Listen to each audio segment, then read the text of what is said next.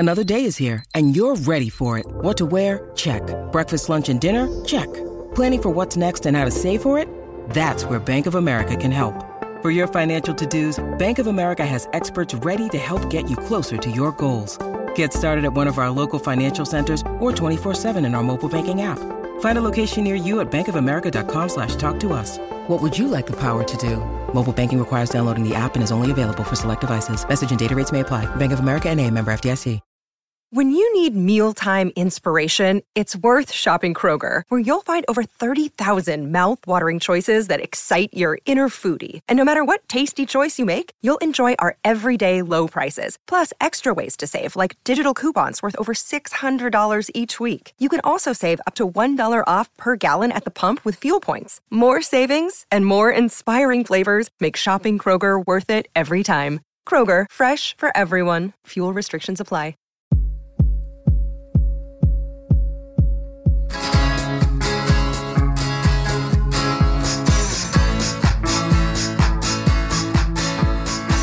Hey, Holly. Hey, Dave. What is going on today?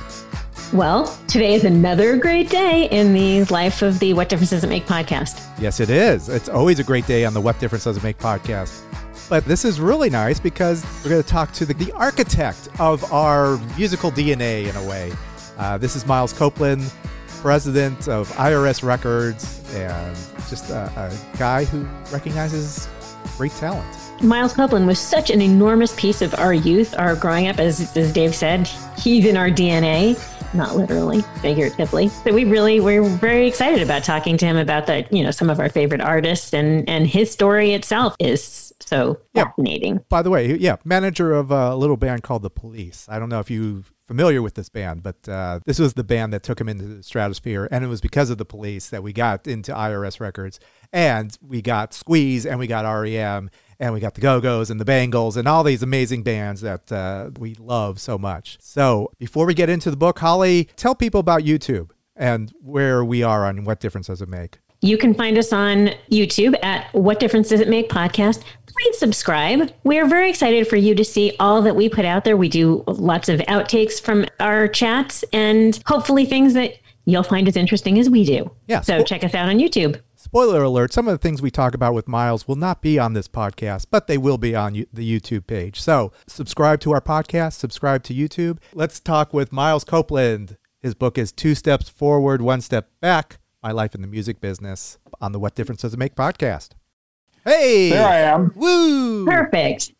All right. Miles Copeland. We're happening. We are. Are you in your castle? Is this a castle we're in? I am in a castle. That's exactly where I am. And the name of this castle is? Matawat. Matawat. Okay, that's how you pronounce. We were reading about it because this is. Yeah, apparently it comes from the Latin muratum, which means wall, because it used to be a Roman camp, 2,000 years ago. We should all know the story behind our homes. Yeah, and now it's a songwriting camp. Well, now we do songwriting, we do painting, we do book writing, script writing, photography. But yeah, it's become quite well known as a songwriting center because we did a deal with ASCAP now, and they come. And then before that, I used to do it myself with Jerry Moss. And we had people like Carole King, and even Ted Nugent came, and Jeff Beck. And, Bon Jovi came, All right. You welcome Ted Nugent with open arms? Well, he was actually not quite as nutty then as he is now. He gave me his bow and arrow. He wanted to go out hunting deer, and I said, fine. Then he just handed me his hair. Have this bow and arrow. I got a picture with me and Ted with the bow and arrow. Did you catch anything, or? I mean, no, it was a pretty impressive bow, though. But he never did find a deer. Anyway, Okay. I'd have to say that's good. Yeah, probably. Yeah. Is there wildlife on your grounds? Well, we see deer running through every night. We have okay. wild boar. We have the occasional wild Frenchman. And we have, the normal. Well, I guess the main things in France right now would be the sanglier, which would be the wild boar. And, you see, we do see deer every now and then, but we don't have any tame deer, so we have a few dogs, though. They must love it. That's a lot of roaming ground for them. That's very cool. You have to protect the dogs from the wild boar? Well, no, because the dogs actually chase the wild boar. The wild boar are very secretive. They hide out, So the reason we're talking with you is you've got this book, 2 Steps Forward, 1 Step Back, My Life in the Music Business. You're not the first of your siblings to put out a book. 2 of your brothers put out books as well. Did you use those as blueprints to kind of guide you as to how you would put out this book? Well, the truth is that, Ian put out a book a long time ago. My brother Ian, the middle brother, who was the agent, who was sort of the wild member of the family. And it was a fun book, But then my brother Stuart, of course, the drummer of the Police and, well known and everything. So he's done, I think he might even have done 2 books. I'm not sure. My father, of course, did several books, since his days in the CIA. So it seemed like the kind of thing that, one day I would have to do a book. And I had lots of people saying to me, well, you got to do a book. You got to do a book, And I kept thinking, writing a memoir, talking about what I did. It sounded all sort of egotistical and all that, And I thought, well, I learned a lot of things from mistakes and from successes. So maybe it should be more of a motivational stroke marketing book or something, Anyway, so I sort of started writing a little bit a few years ago and then kind of gave up. And then when the COVID thing happened and I'm sitting at home in LA stuck doing nothing, I started thinking of all those people saying, well, you got to write a memoir, And I thought, well, what the hell? What else am I going to do? So I started writing. But like the title says, 2 steps forward, 1 step back, it does go into, the reality that I don't care how smart you are, how successful you are, you're going to have a misstep every now and then. And that's your step backward, but just keep going forward and somehow you'll get there in the end. I made a point of giving lessons and in it that were ones that I learned from mistakes just as much as I learned from successes. Would you ever consider, because I found that every chapter could have been a book in itself, or every few chapters could have been, has its own story, but growing up in the Middle East and your family, would you ever write a book solely about your experience as a child or a youth growing up in the Middle East with your parents and specifically what they did? Now that you've mentioned it, maybe I should. I hadn't really, like I was saying, I didn't really contemplate writing a book. I mean, you have to sit down and it's, kind of tedious, but writing about oneself. And, one of the things I did do is I read my brother's book, and I read all the other books that were written about the Police and Andy Summers' book and Sting's book and a lot of other people who wrote about the various bands or IRS records or the Go-Go's, whatever. And one of the things I realized was that a lot of people made stuff up or got things wrong, So I decided that I needed to at least correct some of the mistakes or at least, So I made a point of calling up people that I hadn't talked to in years, and just said, look, here's what I remember. What do you remember? And so I talked to all the people and I think, I was pretty accurate. But going back to the beginning, the part of the problem was, I've been in the business 50 years. What do you put in or what do you leave out? What's going to bore people? Maybe growing up in the Middle East would have,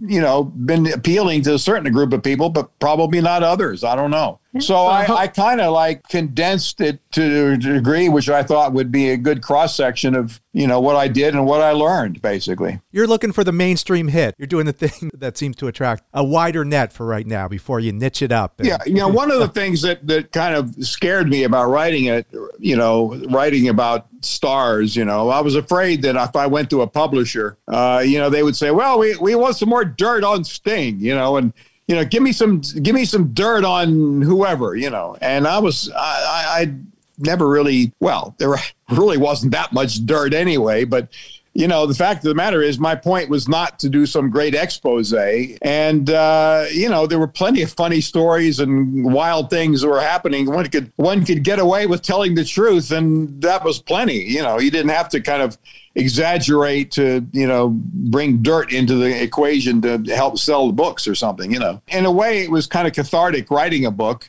sort of forced you to remember things. And it's amazing what you forget as well, And so I had to go and remember stuff. I had to call up people and I had some pretty interesting phone calls with some people from the past, who have all been very flattering, actually. It's been great.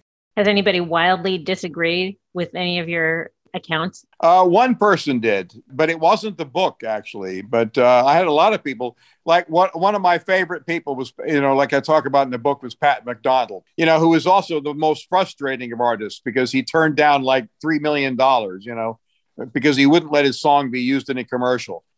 And I said in the book that I thought he was crazy, but I still loved him because he was a great songwriter, and I always invited him to my songwriter retreats. And he would just not agree to let his songs be used in a commercial. And I thought, how stupid can you be?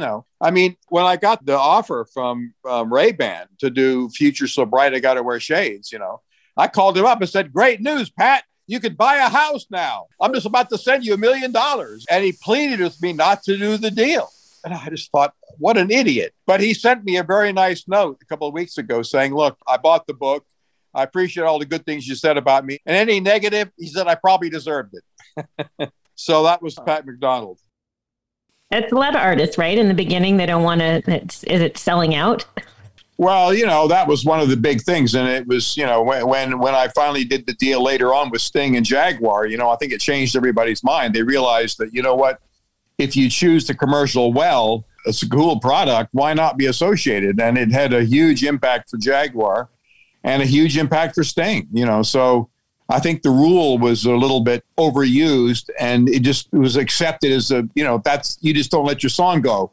But I never really saw it like that. To me, it was like, well, if it's cool, why not do it? Well, that's a good fit. The Jaguar was a good fit. As you were telling the story, it kind of happened by accident. You didn't even realize you were making a commercial until you saw the video. Is that like we put Sting in a Jaguar? we I mean, a lot of the things that happened all along the way, whether it be, the police didn't want to play me Roxanne. They thought that I would hate it because it was a ballad, and it was a sweet, low tempo ballad. But that was the song that when I heard it, I realized that was the thing that was the truth of the police. And that I looked at them and said, gentlemen, you've written a classic. It's bigger than me. It's going to change our lives. And with the Jaguar thing, again, it was a situation where we didn't plan it. It just so happened the Jaguar car was used, and it looked pretty cool. And when you looked at the video, you got two messages. Well, I'm listening to the song, but wow, that car looks pretty cool. So I realized we'd made a commercial for the car. And I then approached the Jaguar and said, look, I've done this commercial for your car. By the way, I'll let you use it if you'll make it look like it's an ad for my record. I need to find a way to promote Sting's record. And if you'll do that, then I'll give it to you for free. And they went for it. And it's turned out to be the most successful tie-in ever in the music business.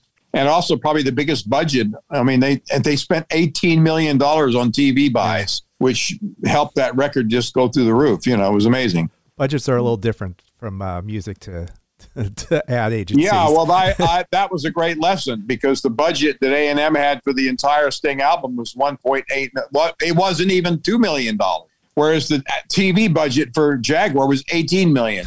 But what I didn't know at the time was that, I assumed like anybody, Jaguar wanted to sell cars, and Sting would be a good association and it would help you sell cars. But no, they had another ulterior motive, and that was that Jaguar, unbeknownst to me, was looked upon as a old person's car. So their problem was that if the average buyer was over 65, they were figuring, well, in 10 years, there ain't going to be no more buyers alive to buy our car. So we've got to lower the age group of people buying Jaguars.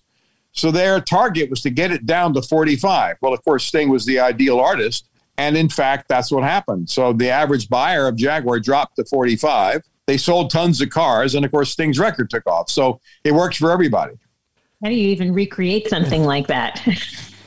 Well, it was, a happy accident. If you look back at some of the greatest inventions, they were accidents in the lab room, whether it be an aspirin or penicillin or I don't know, whatever all those things were that got invented, by mistake. But that's part of the story of the book, just keep your eyes open. You never know where the change is going to come from. Like some people said to me, over the years, I'd get asked questions. You're like, what was the most important show you ever did? Of course, they're assuming it would be, the police at Shea Stadium, 80,000 people going crazy, or Sting in Brazil at the Maracanã, and 200,000 people. I would say, well, no, it was none of those. It was actually a show in northern New York with a police plate of 4 people.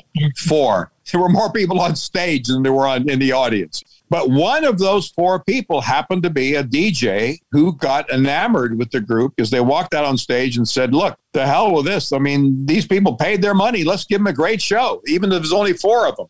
And they did. That DJ was named Oedipus. He goes back to Boston, starts banging the Roxanne single, which the police had given him, becomes a regional hit, gets noticed by A&M Records, who calls me up and says, is that my band? And I said, well, it is. Yeah. And he said, well, let's get him back over here. Let's promote the record. I said, yeah.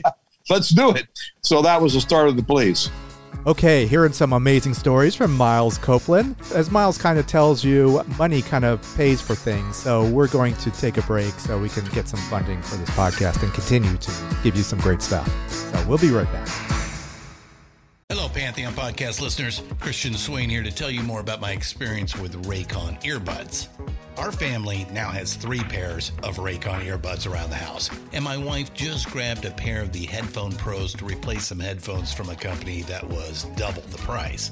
And yes, she loves them. Now, if you haven't pulled the trigger on a pair of Raycons, or even if you have, but you're in the market for another pair because they're just that good, well, now is the time to check them out, because they just launched their upgraded model of the best-selling everyday earbuds.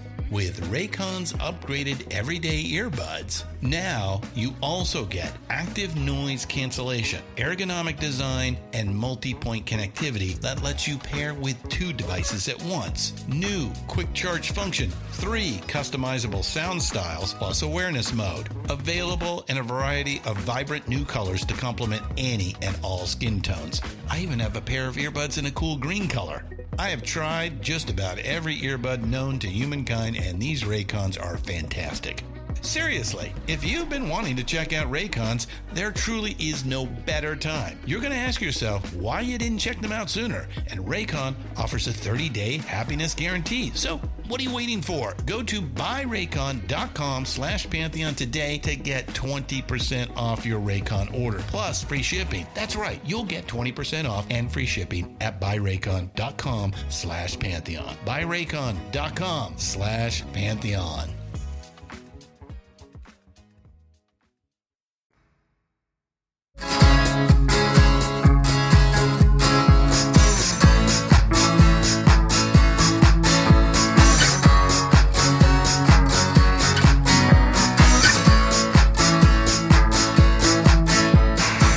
And we're back with Miles Copeland on the What Difference Does It Make podcast. Well, your career kind of started as a happy accident. You did not plan to be in the music industry. I mean, I think after you graduated from college, it was like, okay, what now? You happened to see some bands. Can you kind of touch on, like, at the start of your career, how you kind of fell into it? Well, yeah, it was, again, one of those accidents, really. I mean, I was in Beirut doing my MA degree at the American University, thinking I would go into some sort of Middle East business. I didn't really know what, but, I figured, well, I'll get an MA degree. And a British group comes to Lebanon to play in the summer, which some promoter decided he would bring a British group over. They weren't a particularly big group or anything. They were called Rupert's People. The promoter approached me to help out on communicating with the band and putting a show together and all this sort of thing. So I met the group and helped them out of some scrapes because the promoter was a bit flaky. And then I graduated and went to America thinking I would get drafted, which I did, actually. The group came to see me in London and said, well, we want you to be our manager. And I'm thinking, what are you talking about? I don't know anything about the music business. I've been in Beirut for the last God knows how many years, What do I know about music, let alone the music business? And they said, yeah, but you got a good attitude. It was like one of those moments where I said, I got drafted. I reported for duty and got rejected. I have high arches. So unfortunately, I never did know about bone spurs. I had a lot of friends who were thinking about everything they could to figure ways to get out of the Army. But I figured, well, what the hell? My brother Ian was already in Vietnam, and I figured it was an experience that I'd have to go through. And so I reported for duty like a good American. But I got rejected. So I then went back to London, and the group came to see me and said, okay, be our manager. And I thought, well, what the hell? My father thought I was a bit crazy, but he said, well, if that's what you want to do. And I started learning about the business. Probably made a lot of mistakes, which was part of the game. And that's how I got into it, just by fluke.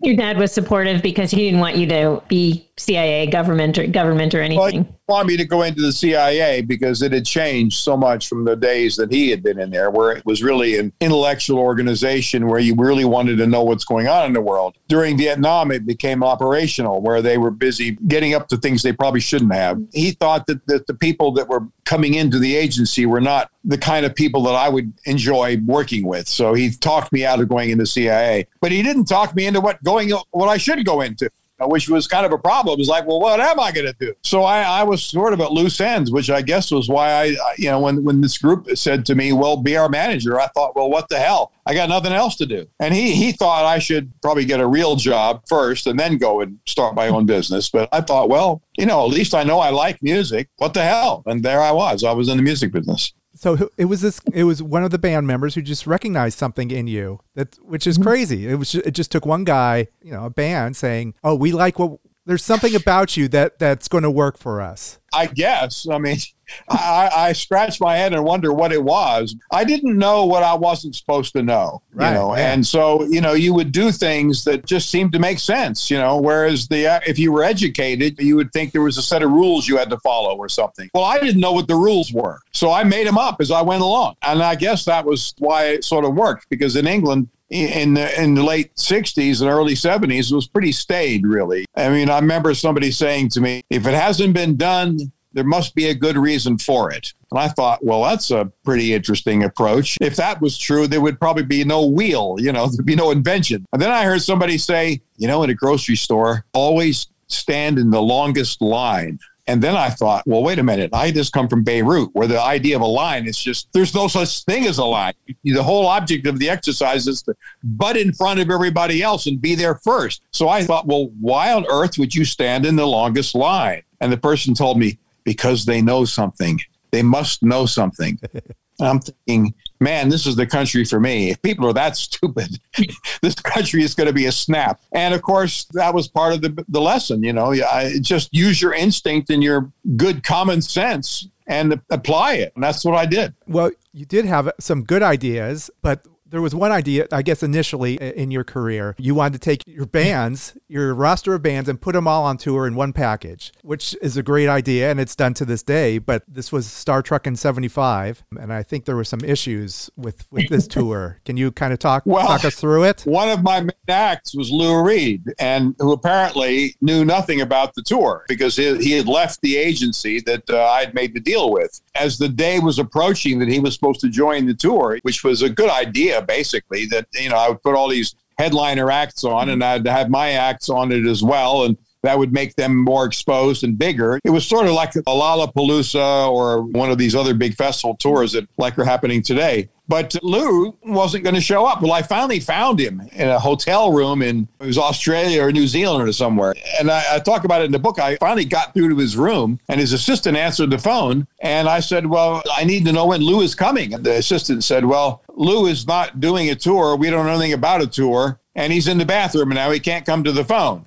Never. And I said, well, I'll wait. And they said, well, it might be a long wait. So what are you talking about? Well, he's been in there 3 days, and I don't see him coming out anytime soon. At that point, I knew the tour was in big trouble. So Lou never showed up. The promoters hit me, of course. I had to scamper around to find a replacement, which Turner did, which was a great show. But, of course, it cost a pretty penny, and I ended up bankrupt, on the verge of bankrupt and lost everything. All the bands wrote me off. I had no more money. And I was basically back down to zero, or actually less than zero, because I owed a lot of people money. It was a great lesson in what goes up can go down, and it's not that difficult to go down. I guess this was one of the lessons. You didn't give up. I mean, I'm sure there were other options. I'm sure your dad might have said, okay, you gave this a try. We've got something for you. Well, he didn't, actually. Oh, okay.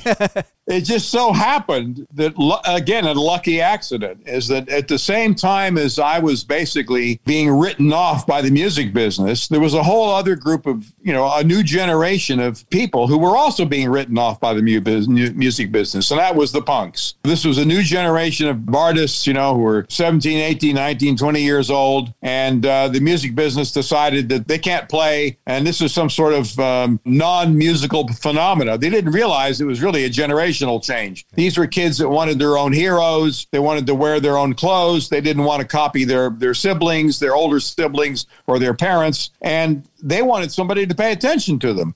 Well, here I was. I knew the music business. I knew how to book a show. I knew how to get groups from A to B. So I figured the punks, they will take my phone call because they didn't care that I didn't have any money, because at least I paid attention to them. So I soon found myself at the forefront of the punk movement because I knew what I was doing and they needed somebody around them that knew what he was doing. So we were sort of in the same boat, both rejected by the establishment. So we created our own establishment. And my brother Stuart, about the same time, one of the bands that I had been working with was Curved Air, which he was the drummer in. And that sort of ground to a halt. And so I talked him into getting excited about the punk thing, which he did because it excited him mainly because it was anti-establishment. And it was like, you can do it on your own. You don't have to have a big entourage. You don't have to have a lot of money. Just get out and do it. And this kind of appealed to him, and he formed the Police. And I, as the older brother, was booking Police dates. And of course, I was also managing a little group called Squeeze. They were also very young. They were all like 17, 18 years old. I was started working with all the punk groups, even the Sex Pistols. Before I knew it, I was sort of at the center of the punk world. It was a pretty exciting time. So even though I was written off by the mainstream, the press had decided I was some sort of Svengali of this new punk,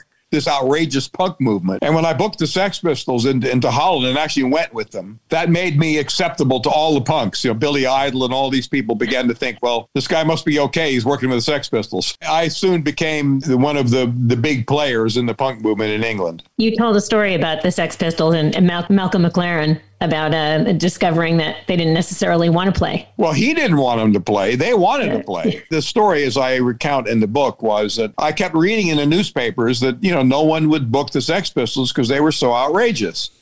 And I thought, well, that's a little weird. People like notoriety. And so I called up some promoters that I knew and I said, would you book the Sex Pistols? And they said, well, sure. So I'd go upstairs. Malcolm had an office above me in a crappy office building in the center of London. So I'd go upstairs and say, Malcolm, good news. I found some shows for the Sex Pistols. He'd give me some excuse as to why he couldn't do them. So I'd go downstairs and I'd call the promoter and say, well, those days don't work. Let's find some new ones. And I go back upstairs and say, well, I managed to change the dates. Did this a few times. And finally, he starts yelling at me. Like, don't you get it? I get more press saying the Sex Pistols can't get a gig than they can. And if you get gigs, you're ruining my whole rap. Get out of my office. And at that moment, I realized what he was all about. He was all about getting press. And as I left, I said, well, I did get an offer to do a show in Holland in case you're ever interested. And at that moment, he sort of stopped.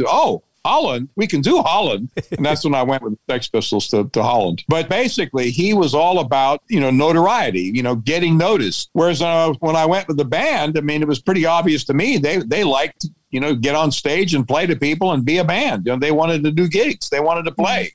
Can we go back to Squeeze for a minute? In the book, the feeling we got is you remained close to Jules Holland, but not so much with Difford and Tilbrook. Yeah, I think Squeeze was very difficult because they were a transition group. I signed them when I was still working with the Climax Blues Band and Wishbone Ash and Curved Air and all that. Yet they were all 16 and 17 years old. They were more like the Beatles. They were singing love songs and good, solid pop songs. But the group was it was Jules Holland who was into boogie woogie and fun, and he was just a good character. Chris and Glenn, who were kind of very arty and into music, and it was kind of hard to get to know them even. Then we brought in a drummer who was bigger than all of them put together. You couldn't get a decent photograph of this group. And so it was very hard to figure out who is Squeeze, what are they? It was really two groups. When later on, it became obvious that they really were two groups. And Jules Holland came to me and said, well, if I leave the group, will you manage me? I said, sure. I realized that one of his great talents was that he was just so likable. And I got him to do the Police show in Montserrat as a host, a TV host, and he was so good at it, he was noticed by British television, who then hired him to do The Tube, which was the biggest TV show in England for the music business. Now he's a OBE. He's probably has the biggest music show in England right now. And we continue to be good friends because he's one of these people that, as I say in the book, there's those and the people look at the glass half empty and those that see it as half full. Well, he's the guy that sees things half full. And that appealed to me because I'm the same. So nice to hear these things about some of your favorite favorite artists. But with Squeeze, I mean, they wrote amazing songs. I love their songs. Mm-hmm. Do you think it was their concerts or what? There just was no dynamic or chemistry with them, or what? They were not. I mean, the Police understood the imagery, and I'd come up with some wild idea like Sting riding a camel dressed like Lawrence of Arabia with the pyramids in the background. He'd get it instantly. Whereas Squeeze would figure it's too contrived, it's too, show business, and so you were always kind of pushing. Jules was not like that. I would come up with some crazy idea of Jules pretending he was blind like Ray Charles, and he'd say, yeah, it sounds like fun, let's do it. But the other, the Squeeze guys, they wrote great songs. One of the great elements of success in the music business is getting noticed and, being a little outrageous. Getting on the radio is one thing. Kiss painted their faces. Elvis Presley shook his hips. Beatles had long hair. Go down the list. Elton John, wild clothes. Lady Gaga, wild clothes. Squeeze was always difficult to make them do something that would seem to be contrived. And I think they ended up being a lot bigger on the radio, but it was something where radio would play their songs over a long period of time, but not in a concentrated amount, which would have meant that they would have had number one singles or something. But they did get to be, they had a couple of number two singles in England. They did get to be pretty big worldwide and were successful. But I think that with the Police, there were several elements that made it really successful. One, there were three guys, so it was cheap. Two is they were prepared to do whatever it took. They were positive.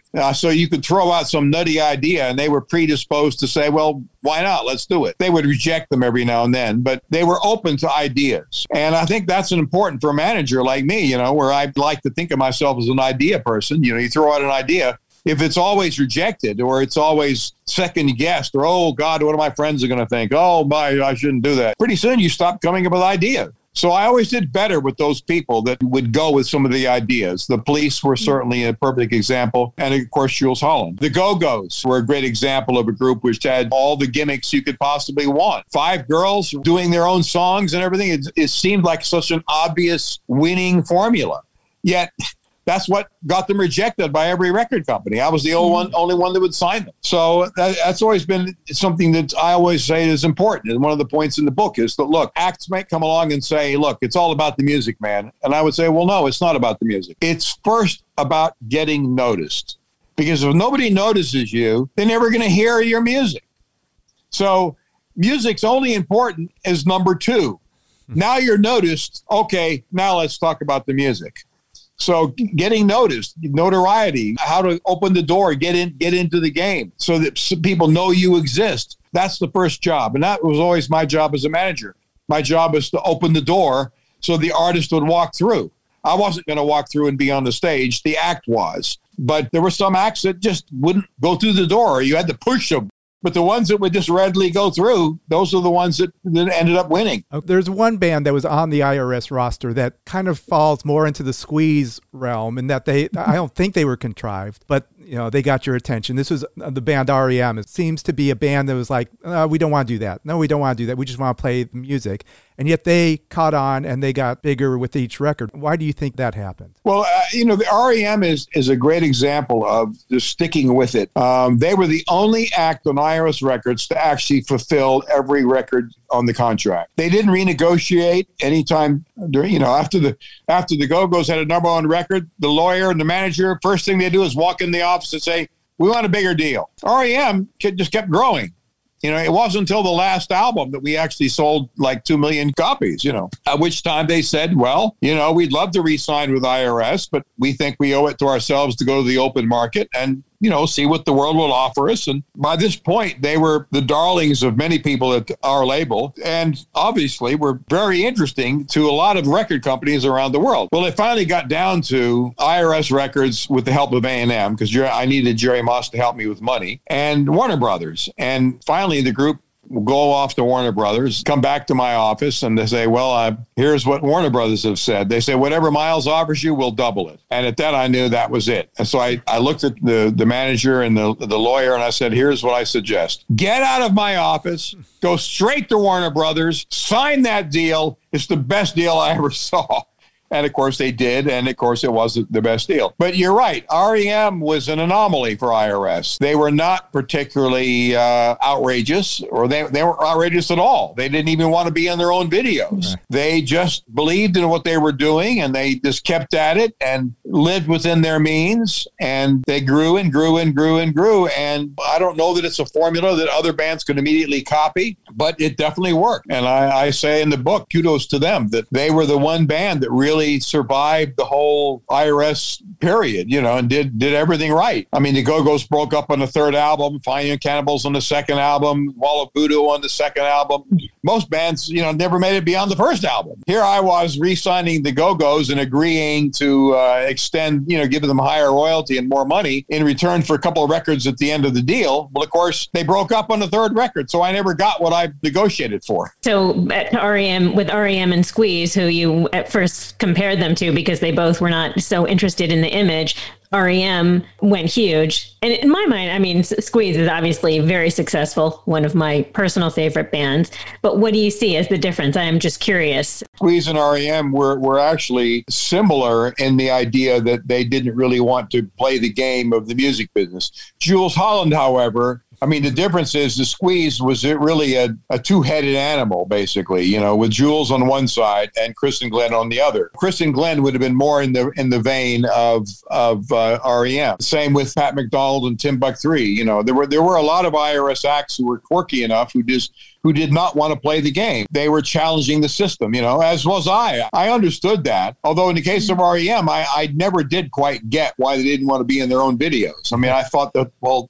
certainly you're going to be in your own video, are you? So I never did understand that. I didn't dwell deeply on REM in the book because really they were never any problem. There was never any drama. I had dramas with Stan Ridgway and with Oingo Boingo and with the Go-Go's and the Bangles. And, you go down the list, there's some wild stories. The Cramps. I got thrown out of a hotel room because of the Cramps. It was a crappy hotel, too. With REM, it was just plain sailing. I racked my brain for some sort of wild stories, and I would say, well, REM, well, actually, there really weren't that many. One of my favorite stories in the book is Hassel Atkins and how you acquired his publishing rights to his music, and that's through the Cramps. Can you touch on Hassel Atkins and what hoops you had to jump through to get to him? Well, that was one of the wildest stories, and the original guitar player in the Police was a guy named Henry Padovani, who Stewart had found because he looked right. He spoke Italian, he spoke English and this and that, and I hired him as head of international and put him in Paris for IRS. And one day he calls me, he goes, Miles,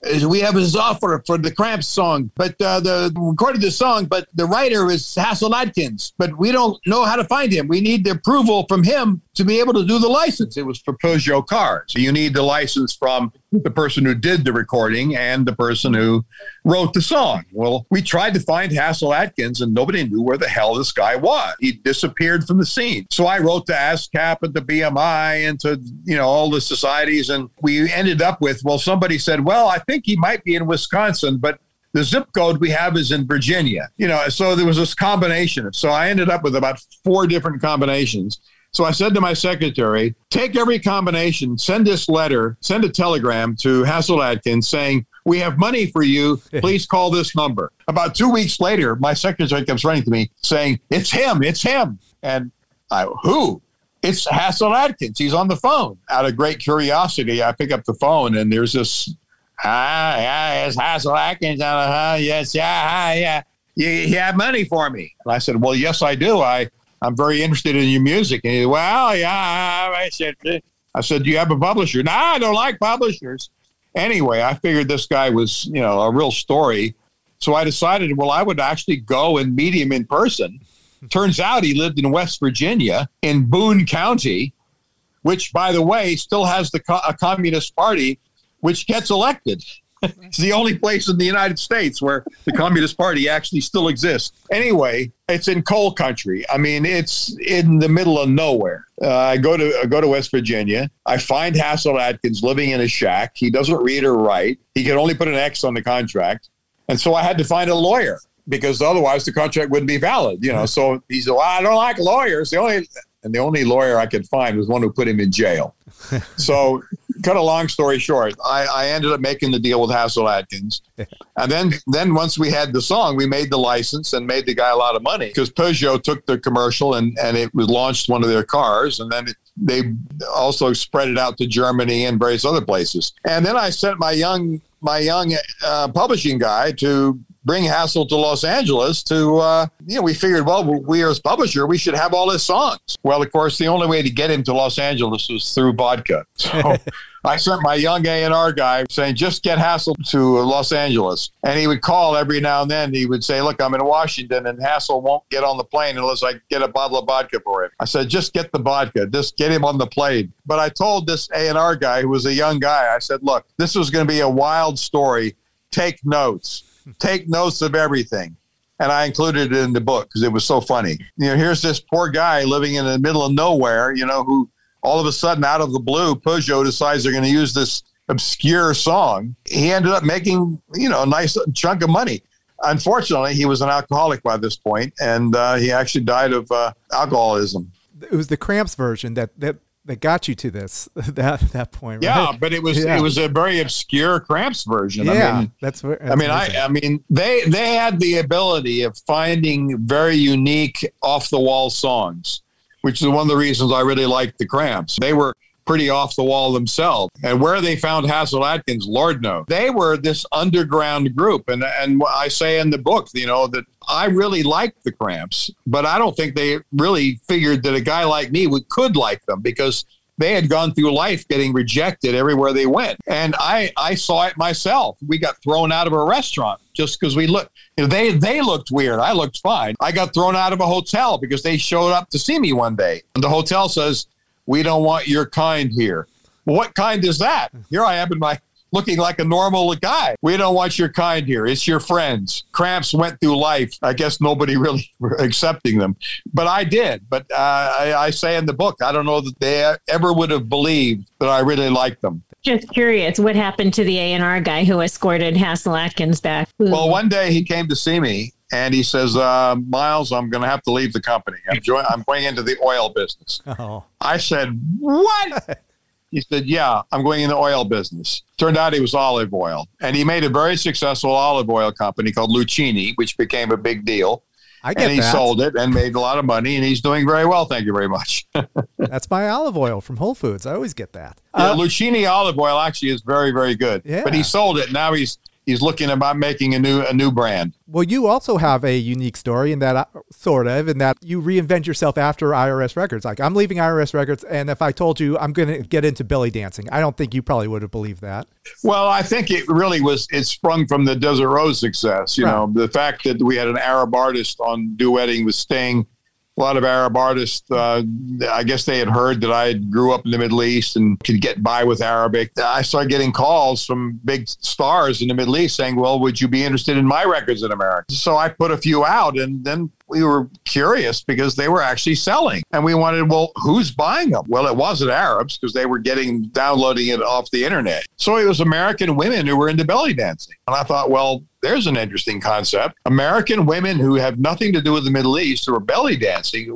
Who knew that this existed? And I thought, well, if I created a show thinking of Riverdance, which was very successful, selling Irish music, which was not hip, top 40 music, but it was a very successful show. So I thought, well, if I could create a river dance style show with belly dancers, maybe that would help me sell the music. And that was really the germination of the Belly Dance Superstars, who ended up doing 800 shows in 23 countries around the world or something. So it was successful in a lot of ways, but never successful enough to really do what I wanted. So we finally gave it up. But funnily enough, it led to Pentagon calling me because I became sort of the de facto Anglo who knew anything about Arabic music in America. So when the Pentagon was thinking about how do we win hearts and minds in the Middle East, after invading Iraq, turns out I was the only guy they could call that could help them. So I was asked to go and tell the Pentagon what to do. And so I became an advisor to the Pentagon.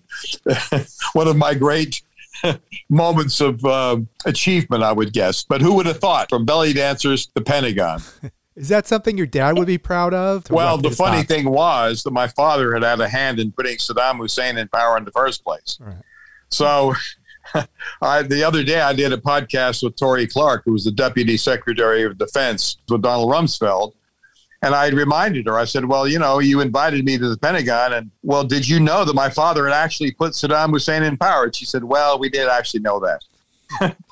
So, but anyway, I went to the Pentagon and I told them what to do. Not that they paid any attention to what I said, because I don't think any of them had a clue, but still it was fun. But there were good people at the Pentagon. I was kind of impressed with the fact that they wanted to do something good. And Tory Clark later came through. She got me a PBS special on Arabic music, and we succeeded in one of the things that I pitched to the Pentagon. Al Jazeera bought this documentary we made about Americans working with Arab musicians and proving that really under the skin we're all the same. The belly dance superstars, after you were finished and the tour finished, did they move on in the same arena? Well, a lot of them are teachers now, and they're all quite famous and successful teachers.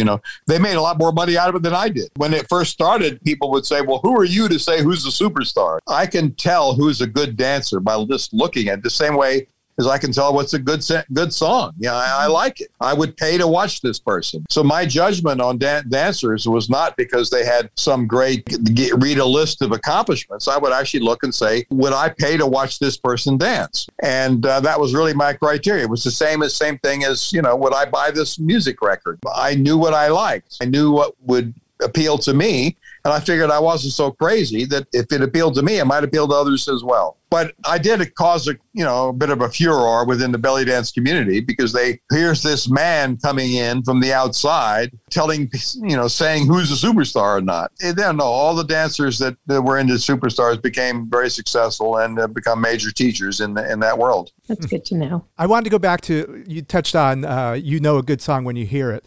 One of the stories in the book is about the recording of Mercury Falling, Sting's album, where you didn't hear a single at all. And so what is it about the song? And it seemed like Sting was happy. You told him what you needed to tell him. But was that the beginning of the end with your relationship with Sting? Sting was always somebody that wanted to hear the truth. But I think in the beginning, he really wrote very catchy songs, but I think he probably got a little bored with them. So the formula, verse, chorus, middle eight, verse, chorus, is sort of the standard formula. And that album, he got to the point where he was, the chorus was not coming in where I expected it to.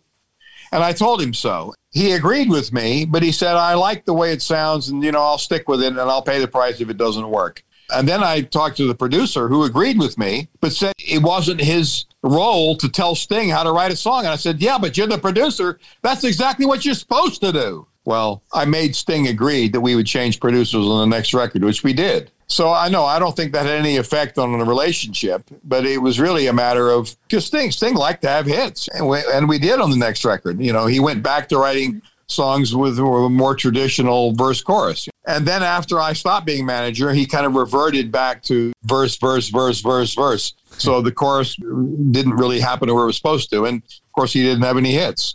Did that ever appeal to you, to be a producer or someone, Well, I effectively was for many of the acts, although I never took credit for it. But I did influence how the records were made, or I chose songs and said this was the single or whatever. In a lot of ways, I was a producer. The manager, in a lot of ways, is a producer, or can be. It's not just a business. Some managers are business people who do the contract. Some are creative. Some get involved in the imagery and all sorts of things. I always found the imagery and how you sell it, marketing, merchandising, logos, all sorts of things, sort of interesting aspects of what's necessary to work. I was lucky with Sting in that most of the songs he wrote were hit songs. He had this great knack of writing great songs, which was not the case with my earlier bands, Wishbone Ash, for instance. They were great players, but they were not brilliant at writing hit singles. There's a phrase in the book that you mentioned a couple times. It's called, you say, it's a garlic milkshake. And you didn't really define it in the book. What is garlic milkshake to you? I did these songwriting events. And one of the reasons that I bought this castle was to really create songwriting events, to get more songs to choose from to record when you make an album, because if you don't have that hit single, the album kind of disappears. So you really want as many choices as possible. And one of the songwriters was a Nashville writer who came to me, and he came for one of the weeks that we did the songwriting retreat. And he said, well, my daddy always used to say, make sure the chorus comes in like a garlic milkshake. And his point was that the chorus needs to do something. It needs to be obvious. It needs to be memorable. It needs to stick out. And that's what Sting didn't do on that Mercury Falling album. All of a sudden, the thing that stuck out was the middle bit. And I said, well, there's the chorus. He said, no, that's the middle eight. I said, well, where's the chorus? And the chorus was, it didn't have the garlic milkshake element to it. But Roxanne did. Walking on the Moon, Message in a Bottle, all these had great garlic milkshake moments. And all hit singles really have that thing. They have that one memorable thing that sticks and is hammered home. That's the thing that makes the song work. The Nashville writers, they're much more disciplined than the rock writers are, but they tend to follow formulas. So my idea of the songwriting retreat is if you get somebody that's good at formula and you put in with somebody that's a bit wacky from the progressive world, you might end up with something unique.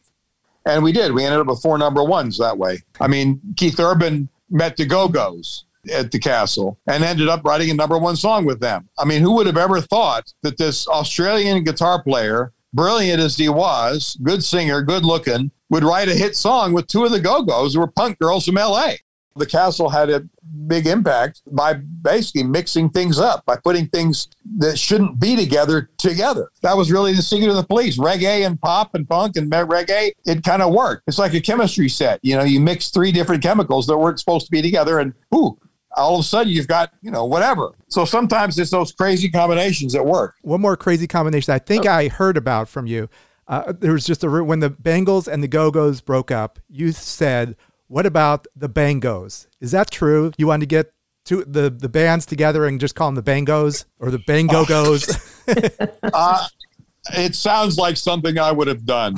And I probably did, because the Go-Go's broke up basically because Charlotte Caffey, who's a wonderful person and a great songwriter, was making more money than Gina Schock, who was the drummer. And she kind of resented it. I think they later realized what they had and reformed. And the Bangles kind of degenerated through a series of things that had nothing really to do with the group. But anyway, the point is that I figured, well, you could take a couple people from one group and a couple people from the other group and put them together and it would probably work. So yeah, I would say I probably did do that.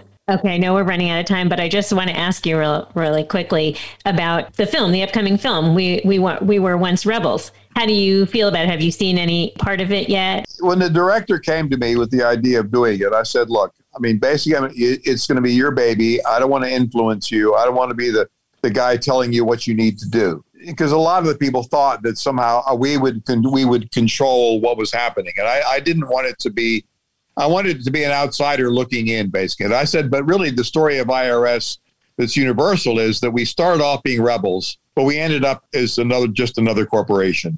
And I said, that arc is interesting to me because a lot of people are going to go through that. Yeah. And it's an arc that's interesting for people to avoid, So IRS has a lot of lessons within it.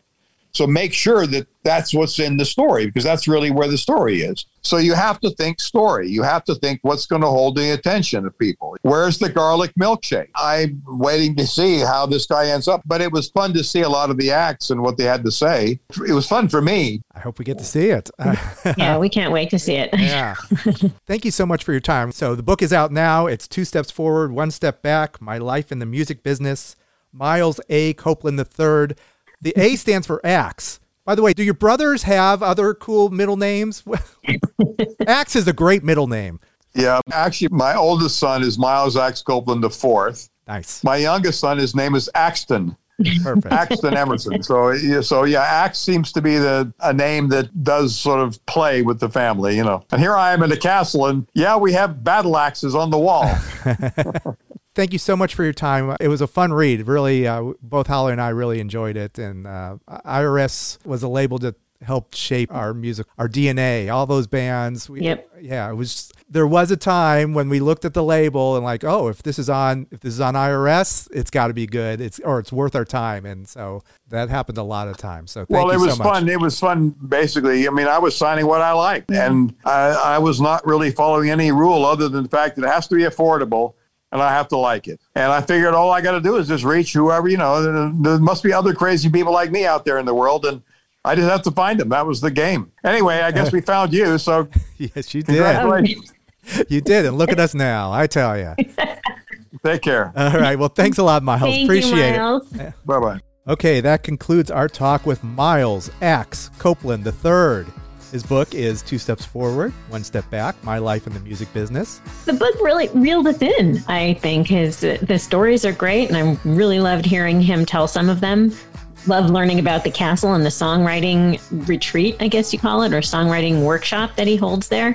Yeah, very fun. Just like our podcast. So if you loved what you heard and this is your first time, welcome to the What Difference Does Make podcast. Please subscribe to it. And you can also find us on YouTube. We were trying to build up our subscriber base. How do they find us on YouTube, Holly?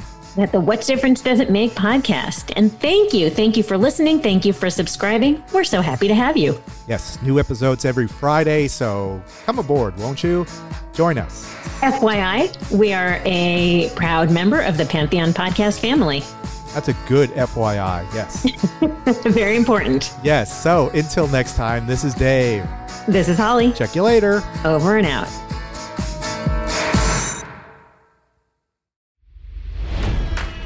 It's NFL draft season, and that means it's time to start thinking about fantasy football. FantasyPoints.com features industry-leading experts and prognosticators using proprietary hand-charted data to help you score more fantasy points. FantasyPoints.com is the place to go for whatever kind of fantasy football you play. Whether you play fantasy football, daily fantasy sports, or do a little bit of everything, Fantasy Points has the meticulously researched content to guide you to victory. And why wait for the fall? Fantasy Points also covers the new spring football league, the UFL. Join the guru, John Hansen, Scott Barrett, Joe Dolan, and other massive names in the fantasy football universe with an exclusive offer. Use code Pantheon for 15% off any Fantasy Points package, including the all-in package, with access to every article, tool, and data nugget that Fantasy Points has to offer. That's FantasyPoints.com and code Pantheon for 15% off at Fantasy Points. FantasyPoints.com, code Pantheon. Score more fantasy points.